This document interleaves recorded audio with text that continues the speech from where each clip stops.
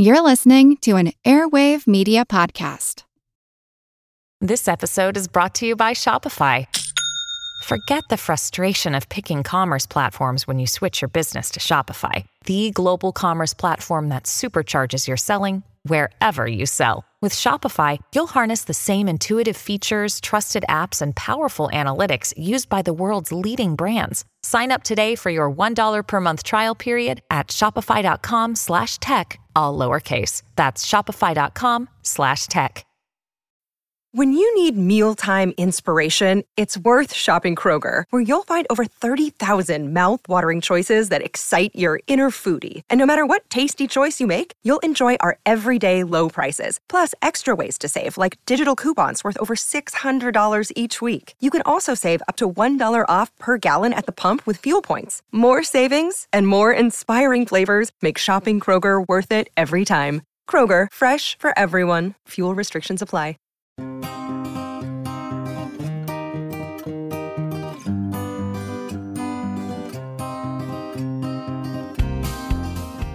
Okay, I was in Copenhagen giving some talks, and I had to go 5 miles south of town in order to find a venue. I used the metro. It's clean, it's efficient, it runs every 5 or 7 minutes, and then I figured out why it's so good. There's no crew on board. It doesn't cost them a lot of money to run more trains. There's no driver, no engineer. There's no guy looking whether the doors are shut or not. And I thought, yes, this is great. They can add as many trains as they want. And then I thought, but on the other hand, they've taken the humans out of this operation. I'm Seth Shostak. I'm Molly Bentley. Welcome to Big Picture Science, produced at the SETI Institute, where researchers investigate the nature and origin of life. The artificial intelligence in your computerized voice assistant is still basic. It will lock your doors on command, but it won't refuse you entry. And when self-driving cars are tested, a human usually still monitors from the passenger seat. And biotechnology has not rewritten the human genome. But after all of these statements is the caveat, yet. But like an adult holding the hands of a toddler taking her first steps, we are teaching our technology to eventually go it alone. Are we sure that it will carry us and our best interests along for the ride?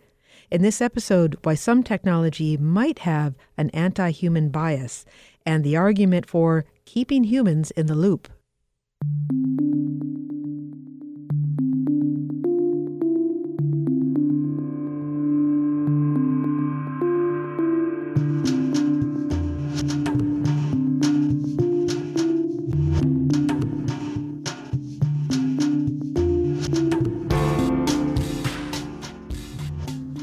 Astrophysicist Martin Rees likes to take on the big questions. For example, he thinks we might live in a multiverse. That is, we might be living in a universe that's only one of a possibly infinite number of universes. He's not saying that we have good evidence for this, mind you, but that it's possible given the limitations of what we know about reality. We do know that the renowned cosmologist has multi-titles: a former president of the Royal Society, a professor of cosmology and astrophysics at the University of Cambridge, a fellow at Trinity College. Martin Rees is Astronomer Royal. And after receiving knighthood for his service to science, he was also given the title Baron Rees of Ludlow. The popular writings of Professor or Lord or Baron Rees have helped the public better understand major cosmological phenomena such as black holes, but he's also given to speculation about some things for which we don't yet have hard evidence, such as the aforementioned multiverse. And in a new book, he turns his speculative powers to dramatic events even closer to home. Calling himself an armchair theorist, yet another title, he considers how powerful transformative technologies are now bringing us to a critical point. I describe myself in my book as a technical optimist, but a political pessimist. And what is depressing is the gap between the way the world could be today and the way it actually is. And we must just hope that that gap narrows and doesn't widen as time goes on. On the Future, Prospects for Humanity is Professor Rees's book. There are some things about the future we do know, he says. The Earth will be more crowded and the demand for resources more acute. The population is growing, and this is one of the few things we can predict a few decades ahead with confidence. By mid-century, it'll be at least 9 billion by most estimates. But more important than that, we hope that the people now in Africa and India, etc., will be able to increase their consumption even if we reduce ours.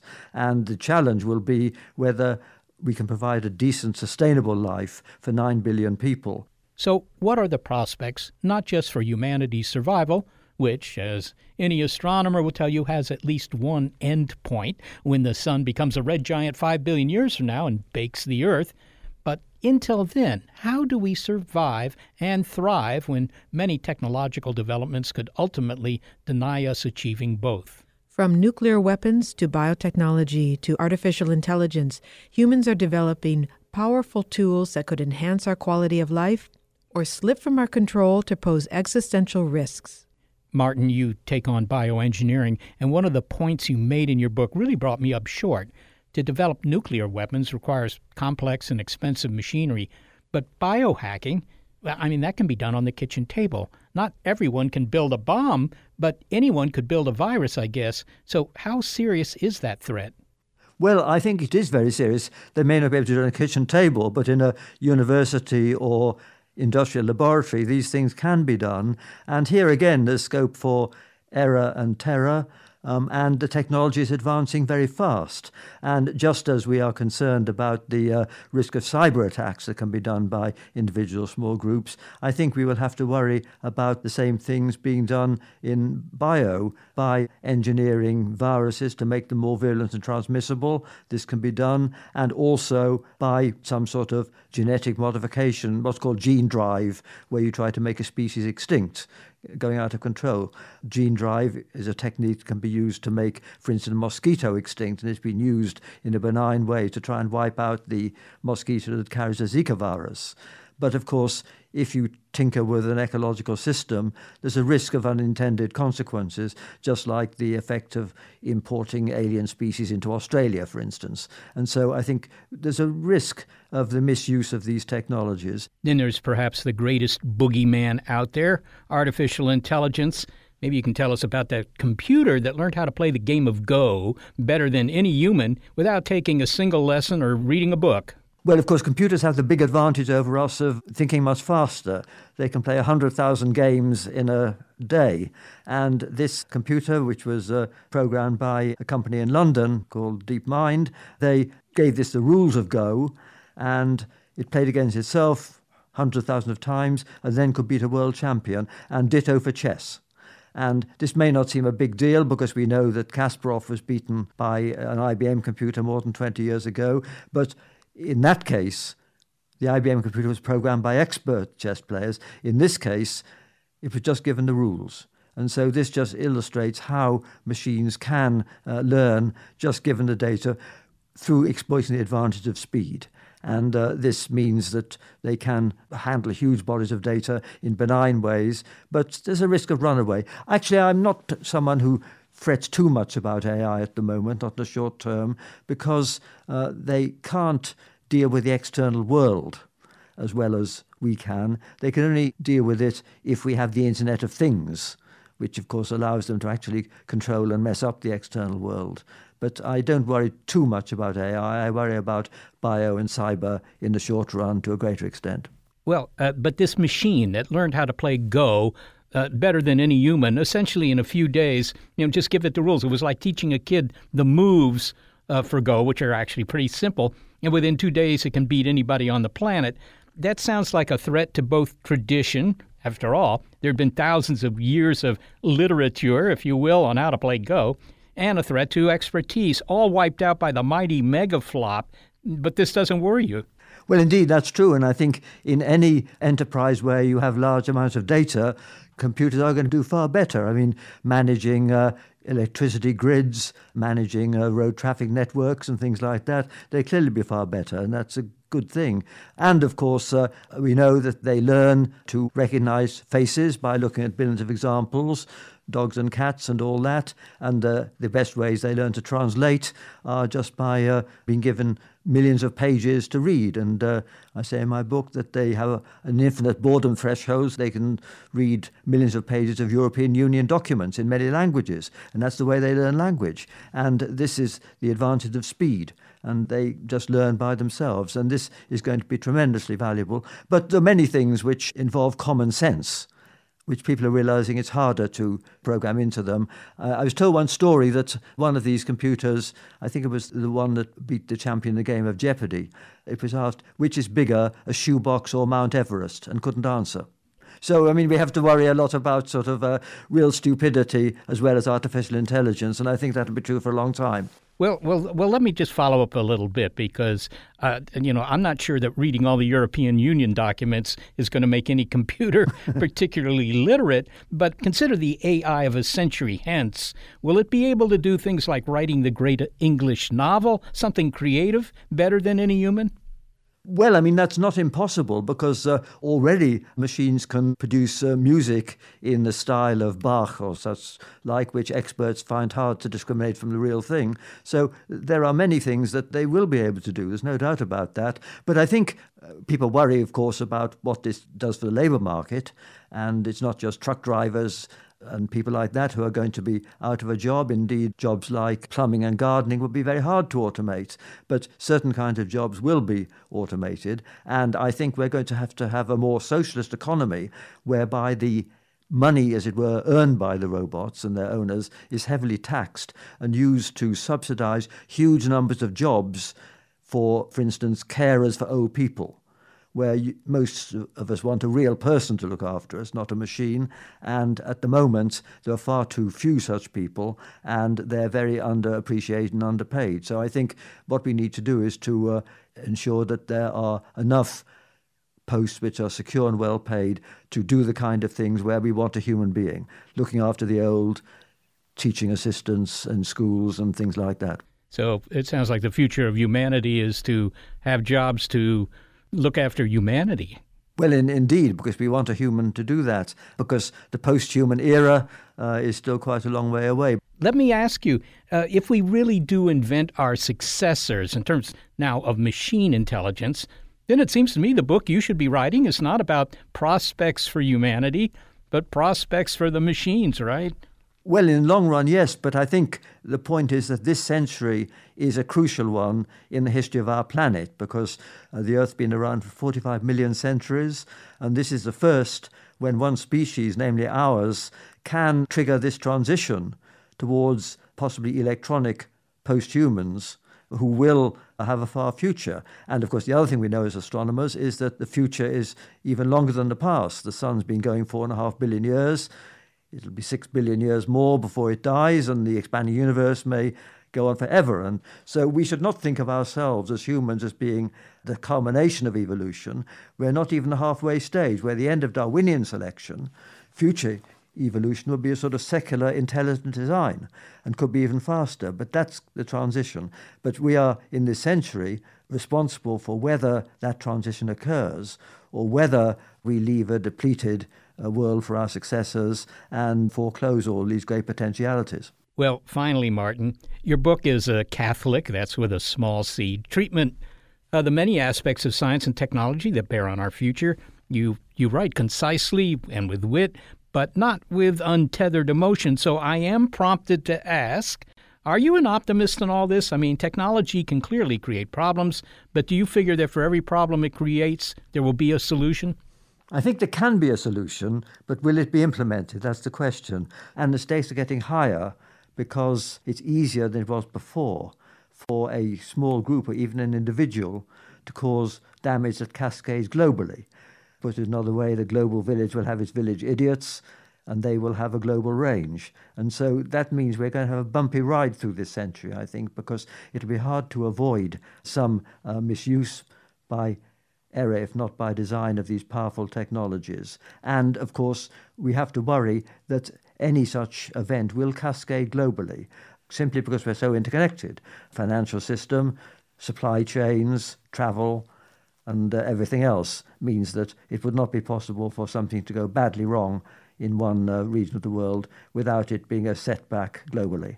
And so that will make me pessimistic. So I'm a technical optimist, but I worry about the downsides of technology, especially as the evidence is that our political systems are really not very capable of coping with these issues which need to be handled transnationally. So I think the challenge of governance is going to be something which may be more than we can cope with, and that'll be the bad news. But the technology can be used to huge human benefit. Martin Rees, thanks so very much for speaking with us. Okay, well, thank you very much. It's great to be in touch again, Seth. Martin Rees is a former president of the Royal Society, a professor of cosmology and astrophysics at the University of Cambridge, and the author of On the Future, Prospects for Humanity. Well, of course, this is not the first time that technology has seemed to threaten the apocalypse. I mean, when the steam engine was introduced, right, people were out of jobs. They were worried about the pastoral landscapes going away as these ugly belching steam locomotives plowed through the landscape. But it didn't work out that bad, actually, in the end. But I like the fact that Martin Rees points out that this century may really be fundamentally different, that this century may be crucial for our potential into the future, maybe a post-human potential, because the technologies we're developing today don't just change our lives, they may supplant our lives.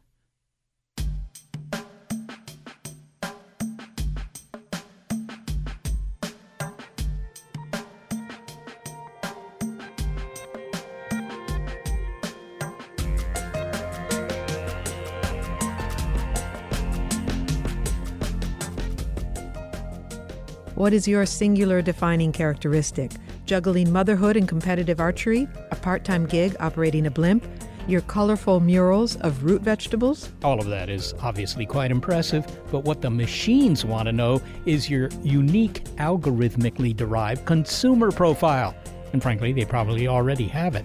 Facebook uses our past data to try to predict what it is that we're about to do. And what Facebook has found out is that they usually know a little bit before we do, with 80% accuracy, what's going to happen. Media theorist Douglas Rushkoff, next. We're doing our part, keeping humans in the loop on Big Picture Science.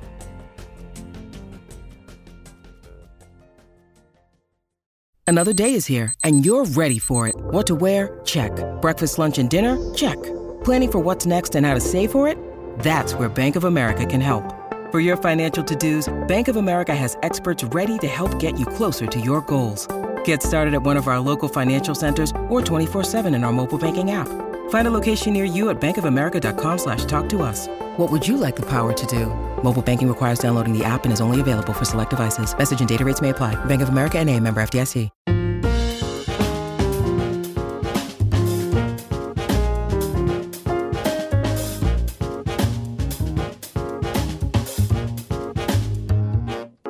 Douglas Rushkoff is not embarrassed to admit that he likes humans. In a world that celebrates automating as much as possible and minimizing human influence, some would say this might be a radical position. Machines are tidy, humans are messy, but for all our imprecision and unpredictability, in fact, because of it, he likes us. He really likes us, and he'd like us to stick around. Now, we've been talking in this episode of Big Picture Science about whether inventions of the future will keep humans in the loop.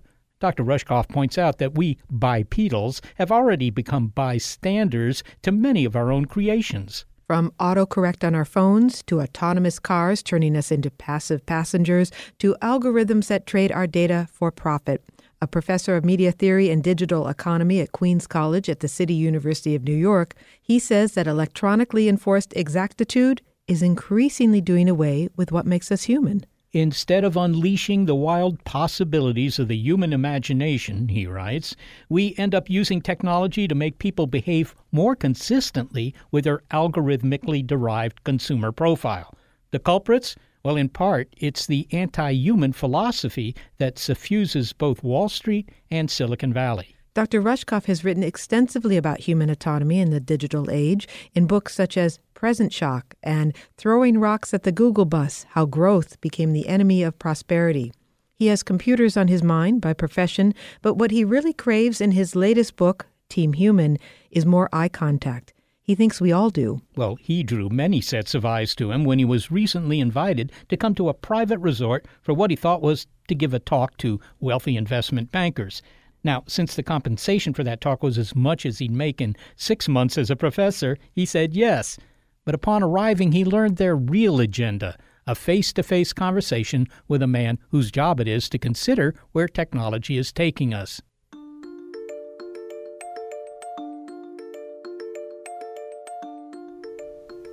And I got to the green room of this luxury resort out west.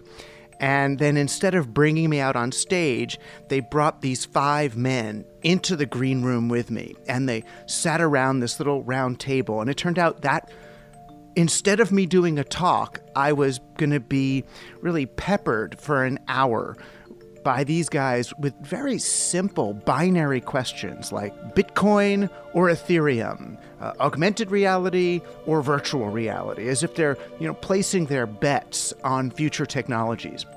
And once they kind of warmed up to me, they got around to the real question, which was New Zealand or Alaska? New Zealand or Alaska? What were these rich tech guys looking for? The cleanest air, lowest population density, a chance to examine fuzzy ungulates up close? They wanted to know where they should put their doomsday bunkers, for the inevitable event, the electromagnetic pulse or social unrest or AI calamity that was going to just end the world as we knew it. So they were just really trying to earn enough money to be able to insulate themselves from the reality that they themselves were creating, rather than thinking they could spend their time and energy making the world a place they didn't need to escape from. Technology at the service of raw capitalism is used to categorize people and extract their data to monetize, says Dr. Rushkoff. Those who wield it are putting no real investment in the health of our collective future. But these technology titans are investing in their own future. For example, where to go when things get rough, to luxury underground digs in New Zealand or Alaska. Well, they had been looking at a lot of climate data, and I guess they had paid for a lot of analysis. New Zealand they liked because it was far away from the social unrest, and Alaska they liked because as all the glaciers melt, Alaska is going to become, they think, like Vancouver, so they're buying land outside Anchorage. I did not have advice for them as far as how to retreat, but my advice to them was more, what could they do to make the world a place that they didn't feel the need to hedge their bets? Why were they going to spend? And they saw it as an 80-20 thing, that they were going to spend 20% of their assets on the possibility of disaster and 80% on just, investing and trying to make money. And so I told them, the thing that they spent the most time on was, a very human angle, actually. They wanted to know, how can they maintain control of their security force after the event? Because they knew that if their money wasn't going to be worth anything, then what would stop the guys with guns who have been charged with protecting the bunker from the masses? What would stop them from just taking charge of the thing? And these guys were thinking about really bizarre, Black Mirror sorts of solutions, embedding them with chips or putting shock collars around them or only having a couple of people know the combination to the food supply. So to be clear, these bunkers would be for them and their families. They're not planning on building bunkers for all of us and bringing us to safety underground.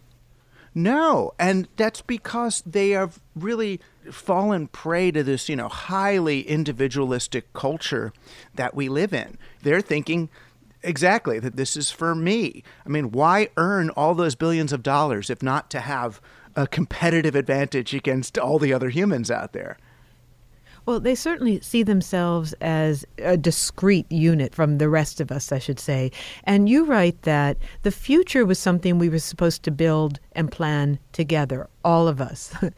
But now, as you say, the architects of our future have a contingency plan to opt out of that future. So where did we go wrong as we journeyed down this highway of our bright technological future? Well, it's interesting. Those of us who were around for the early internet era, we really did see this as kind of wiring up the global brain, that we were going to unleash the vast potentials of connected human consciousness and see where that took us.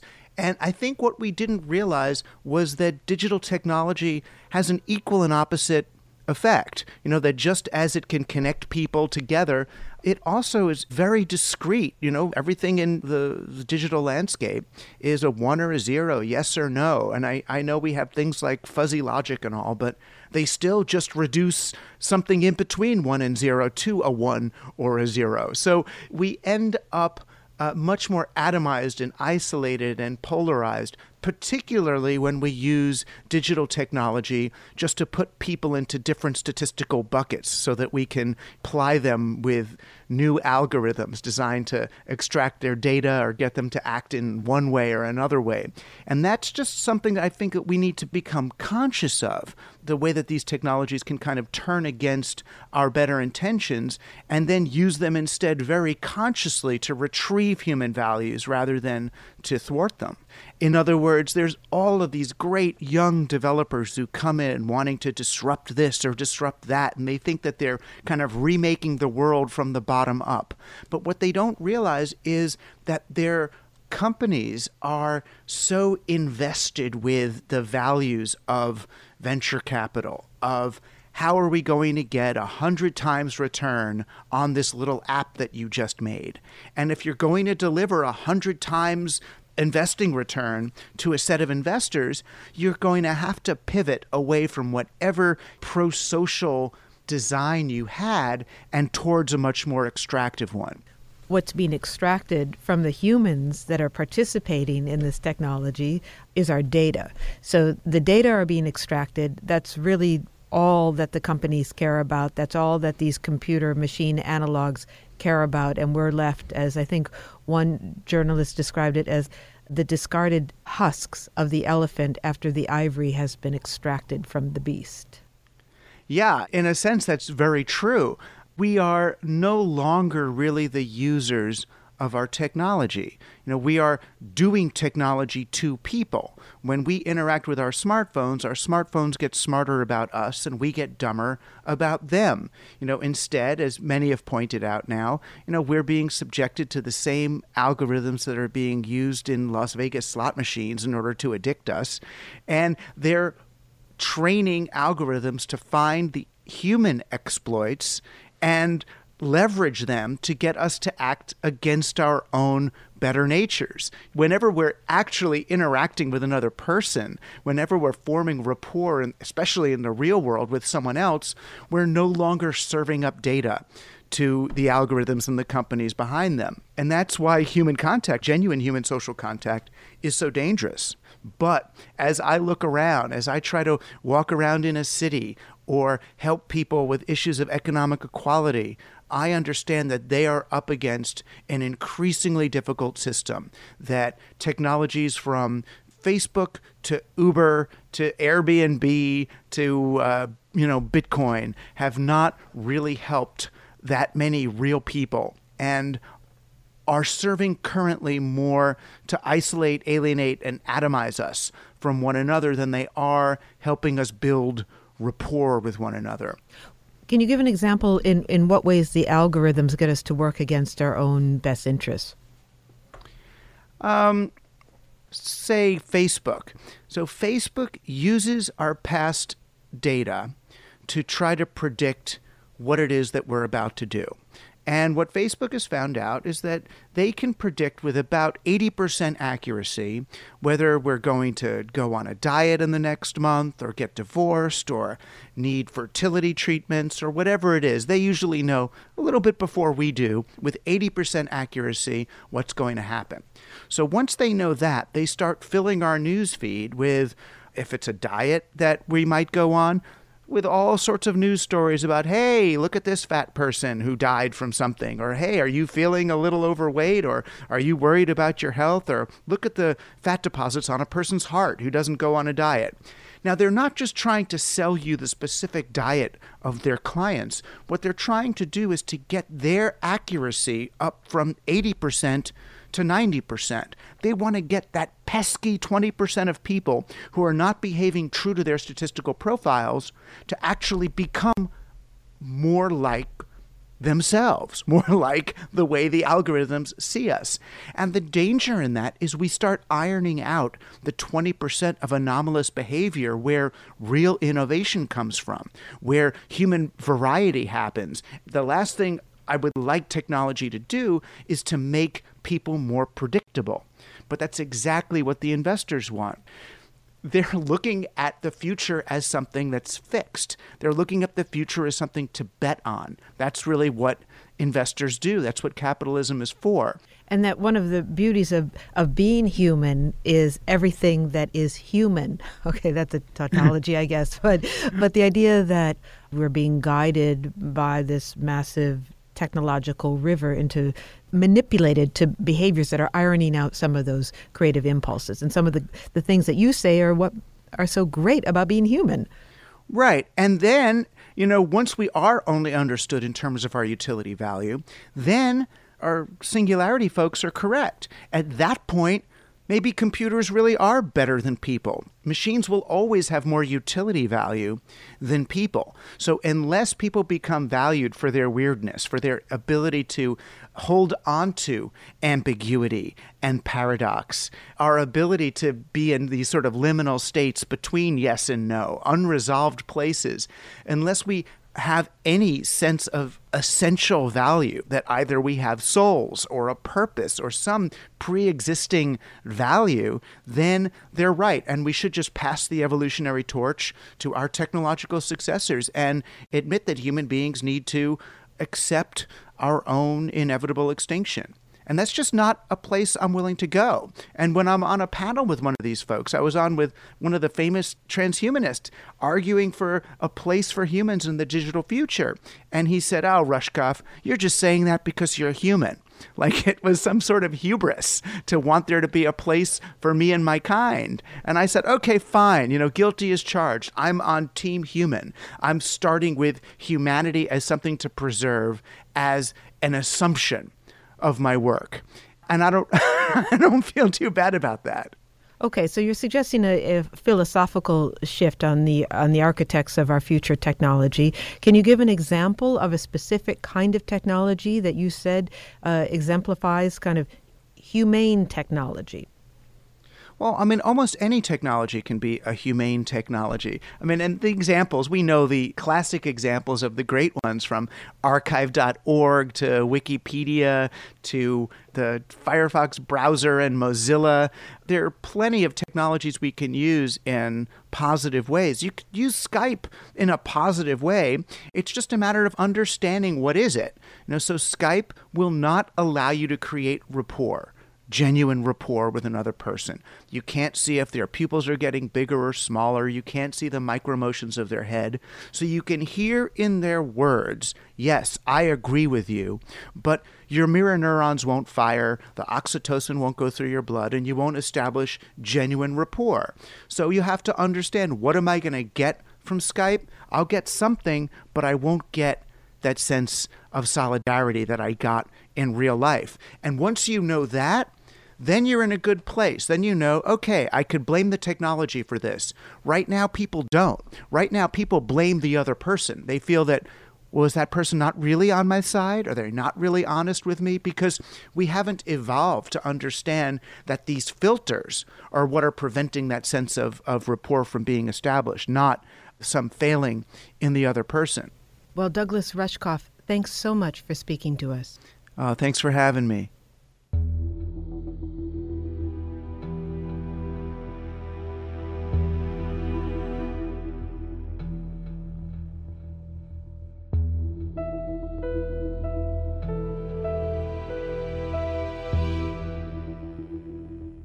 Douglas Rushkoff is a media theorist at Queens College at the City University of New York.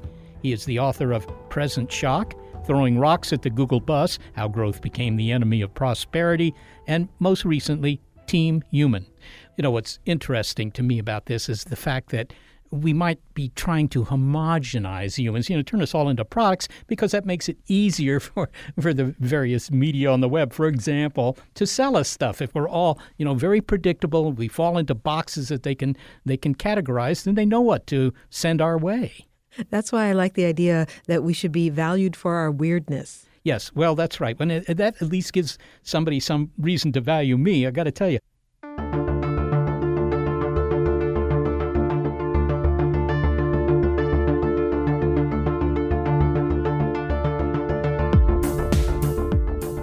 Well, one society that finds balance between advanced surveillance and retaining human control exists.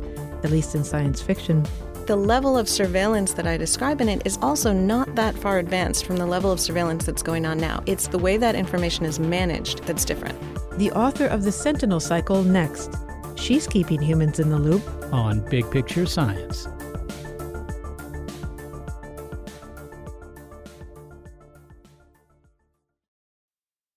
From the latest in artificial intelligence to new apps and business upgrades, the tech industry is always changing and growing. So keep up with the Daily Crunch podcast from TechCrunch. With new episodes released nearly every day, the Daily Crunch gives you a brief overview of the biggest tech headlines, and it's all delivered in around 5 minutes or less, so you can easily hear about the latest updates while trying some of those updates for yourself. Listen to the Daily Crunch now, wherever you get your podcasts. That's the Daily Crunch, wherever you get your podcasts.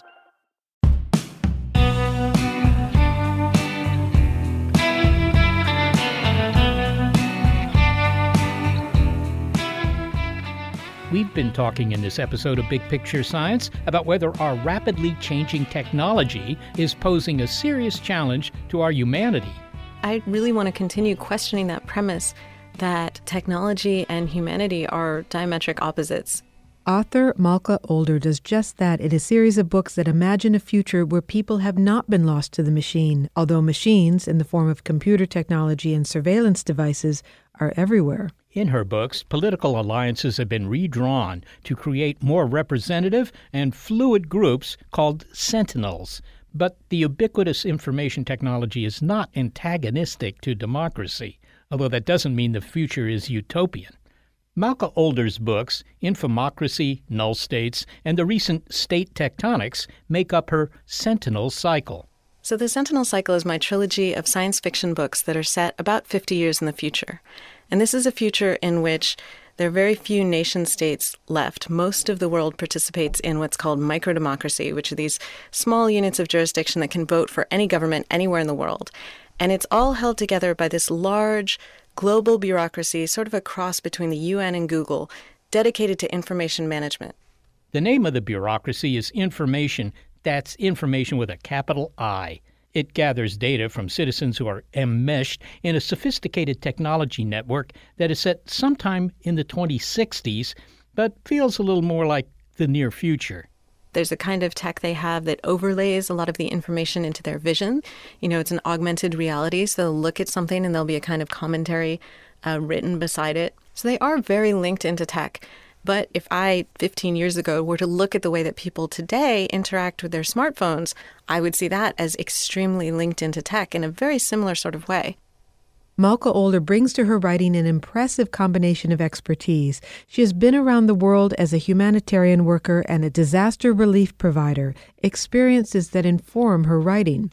She explains why Information, the omnipresent company featured in her books, is not the Big Brother surveillance that it seems.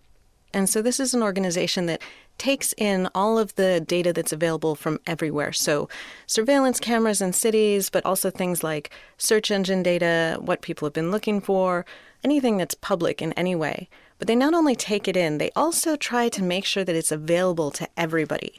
So it's less kind of the surveillance state that we're thinking about in 1984 and more a giant internet. I see. Well, give me some examples of the kind of information it gathers. I mean, it isn't just, the news of the world kind of stuff. No, this is really everything that anyone is doing anywhere in the world. And of course, the flip side of that is that there's so much information available that it's quite easy to hide things. So my books are thrillers, and there are spies, and there are chase scenes, and there's quite a lot of how you hide information when everything is available to everybody. But this includes where people are traveling to, where they're walking to on the street, arguments that people might have on the street, what people are searching on the internet. So there's a lot of stuff that's just there available if people do want to look. But there is an enormous bureaucracy, kind of like the UN now, but bigger.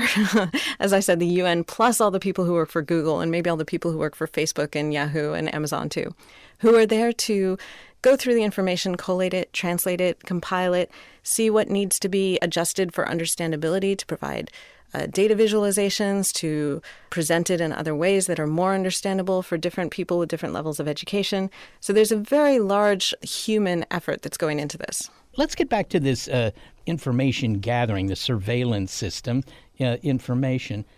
Does the surveillance system rely, I mean, just a technical point, but does it rely on high-tech sensors? Are they all over the place? Does it use artificial intelligence to recognize the people in the pictures? Or, how sophisticated is it? The technology in my books is a little bit advanced from where we are now. I had to have some fun playing with the toys. But for the most part, the system that I described doesn't actually require many more advances in technology than where we are now. And it's meant to be very much a commentary on where we are. And I think the level of surveillance that I describe in it is also not that far advanced from the level of surveillance that's going on now. It's the way that it's handled, the way that information is managed, who it belongs to, and what is done with it that's different. So it's the information processing that's qualitatively different here, not the gathering. The processing, the ownership, and the management, what's done with it. The book is about the fact that whoever controls information controls power in the society. And so a lot of the series, the trilogy, is about these people who work for this organization struggling to keep it functioning as intended, to keep it as an authority on information that provides data to people as a service without letting it get hijacked and without letting it get discredited, because either of those will make it useless, essentially. Malka, you could have written a nonfiction book about all this and, said, but you didn't. You decided to address these ideas through science fiction. Why'd you do that? Well, I love stories, and I think that there are a lot of people like me who assimilate information in a very different way when they're reading it as a narrative that they can identify with the characters than when they're reading a piece of nonfiction about their world. So that's one. And two, also, I do think sometimes it's easier to understand truths about your world when you have a little bit of distance from it, when it's kind of metaphorical. And so you can think about, how would it feel for me to live in this world where there's total surveillance and everyone knows about it? And hopefully some of the people will sort of come back around through that and think, well, a lot of the surveillance described in the book is not that different from what's happening now. I just know less about it. I'm a little curious because your background includes working as, a humanitarian aide in that field, and also as an expert in disaster response. I'm trying to connect the two, disaster response and this fictional future where information is so readily available. Where did that come about? In fact, part of the inspiration for this organization, Information, in my book, came from a disaster response that I worked on. It was an earthquake response in West Sumatra in 2009. And the UN, which does a lot of the coordination in a disaster response, had brought in a person who was dedicated. Their entire job was to do information management. So we were all running around, trying to figure out what was needed where and source blankets and jerry cans and deliver them.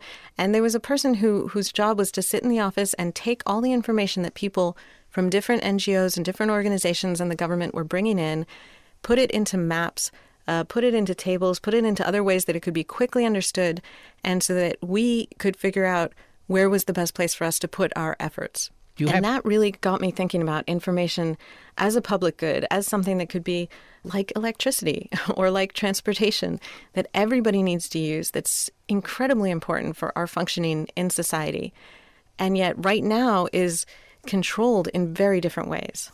So how is the surveillance in your book handled differently than it would be, say, in society today? Today, most of that information that I talk about is already being collected, but it's being collected by companies and governments that then kind of segregate that information away from us. They keep it.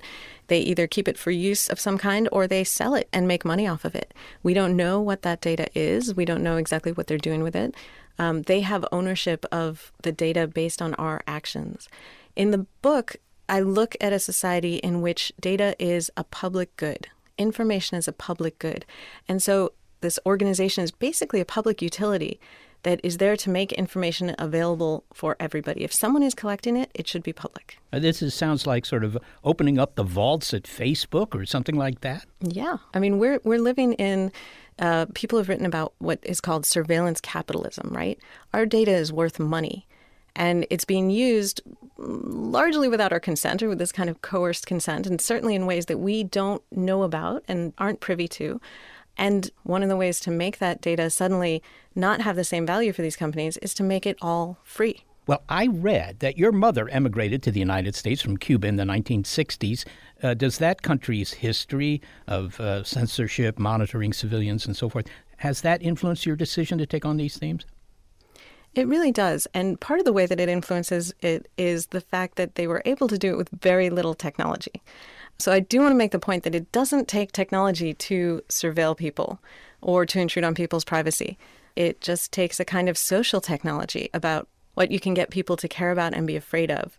But on the other hand, I've also, in my work as a humanitarian and in international development, I worked in a lot of different countries that do have different levels of surveillance and propaganda and different ways that they use information for control. So I've worked in places like Sudan and Darfur. I've worked in places like Indonesia, which had shortly before made the transition out of a very repressive state into a democracy.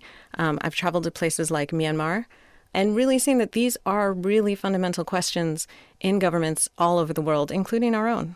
Surely you've come across the kind of negative reaction that you're likely to get here in the United States to these sorts of things, because people are going to recall, the Soviet Union or Nazi Germany and so forth, where surveillance meant you were being surveilled not just by machines hanging on the wall, right, or sensors. You were being surveilled by everybody who lived around you, and if you did something that somebody thought was suspicious, that information would be made at least available to the government. Sure, and my book is often described as a dystopia, which I always find a little bit strange because I think it's a very hopeful book, not just in the system it describes, but in the way that all the characters in the book are trying to make the world a better place and believe that they can, even if they disagree on what a better place means. But again, all those examples that you give of surveillance are examples where the surveillance is taken and hidden. Most of the power that has is in not knowing what the government has on you. That is how surveillance works in places like Cuba and worked in places like the Soviet Union and so on, where the potential information that could be held over people's head to recruit them into informing on other people and create these chains and these suspicions and these neighborhood watches. And it has to do with the government having sole control over data and information. I think that when we talk about the question of humanity and technology, we're often kind of missing the point, because I think where we tend to go wrong is that we think of technology as having less humanity in it than it does. Because in fact, all of the technology we use is very much impacted by the humans who built it and designed it, the human needs that created it. And, that's how we end up thinking of algorithms as neutral, as opposed to as inhabiting the same biases as the people who wrote the algorithms. That's how we end up thinking of the progress of technology as something that's kind of exogenous and will happen no matter what, as opposed to something that we make choices about.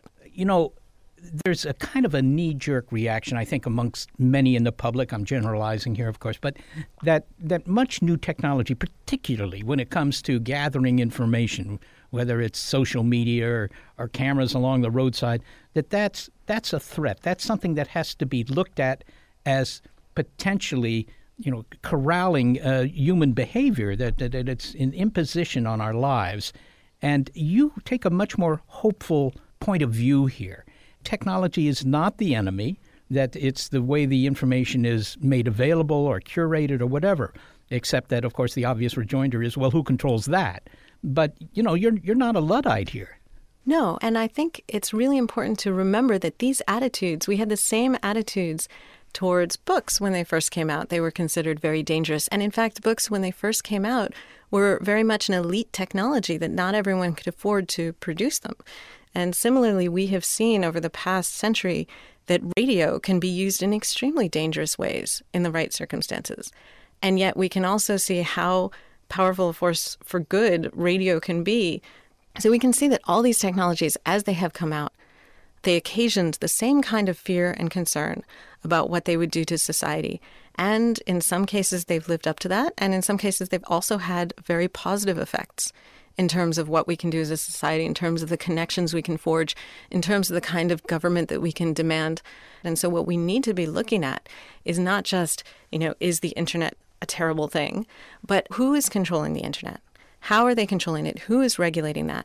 What are the kinds of benefits that we should be looking for? And how can we promote those? Malka Older, thanks so very much for putting out all this information to all the sentinels in the world. Thank you. It was a pleasure. Malka Older is a humanitarian aid worker and the author of the books in the Sentinel Cycle, Infomocracy, Null States, and most recently, State Tectonics. So the big picture here, as I see it, is set against a kind of a very special background, and that is the profound changes being wrought in the 21st century. The 19th century, we developed mechanical devices that spared our muscles. They could do things our muscles couldn't. But in this century, we're building machinery that can do things that our brains can't. Artificial intelligence, something that could be smarter than we are. That's clearly both a threat and perhaps a promise. I have to say, I got some optimism from Malka Older's view on this. This threat to our humanity from, for example, social media, as Douglas Rushkoff was talking about. I find that actually kind of ironic because if you believe the evolutionary biologists, what made Homo sapiens in the first place, as smart as we are, was the fact that we're social critters. It was that social interaction. And what we've heard, though, is it depends on how it's used. Depends on who is wielding the technology and what their motivations are. Do you feel like technology rules your life? Technology doesn't rule my life, except in the sense that I've always been very interested in technology. Even as a kid, I was building electronic stuff. Do you carry your smartphone with you, and is the ringer on? No and no. You have one, though, right? I do. I think it lives in my car. It enjoys it in there. Okay, so it does not own you. My smartphone? Yeah. When I look at the bill, I sometimes think maybe, but no, it does not.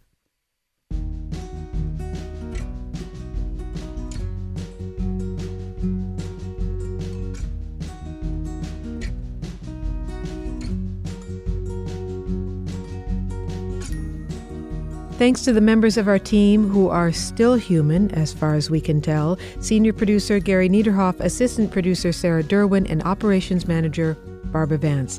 I'm Executive Producer Molly Bentley. Thanks also to financial support from Rena Shulsky-David and Sammy David, and to the William K. Bowes Jr. Foundation. Big Picture Science is produced at the SETI Institute, a nonprofit scientific and education organization whose scientists study the origin and nature of life.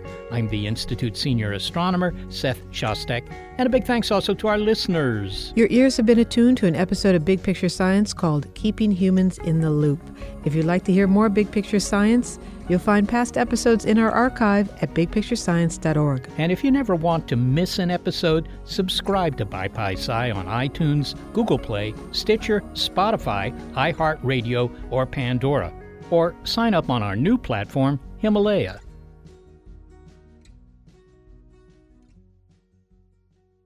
I will release you from surveillance. We will work together. Unwillingly at first on your part, but that will pass. The world is constantly changing and transforming. Cut through some of the noise with What's New with Wired, a podcast that goes in depth on the latest news in technology and culture. Their award-winning journalism will help you make sense of what's happening in the world. Listen to What's New with Wired wherever you get your podcasts. That's What's New with Wired, wherever you get your podcasts. Get ready to geek out. The Wired Science Podcast explores all the latest and greatest in science, everything from strange diseases and biological breakthroughs to interesting tech and mysteries in outer space. Listen to Wired Science today, wherever you get your podcasts. That's Wired Science, wherever you get your podcasts.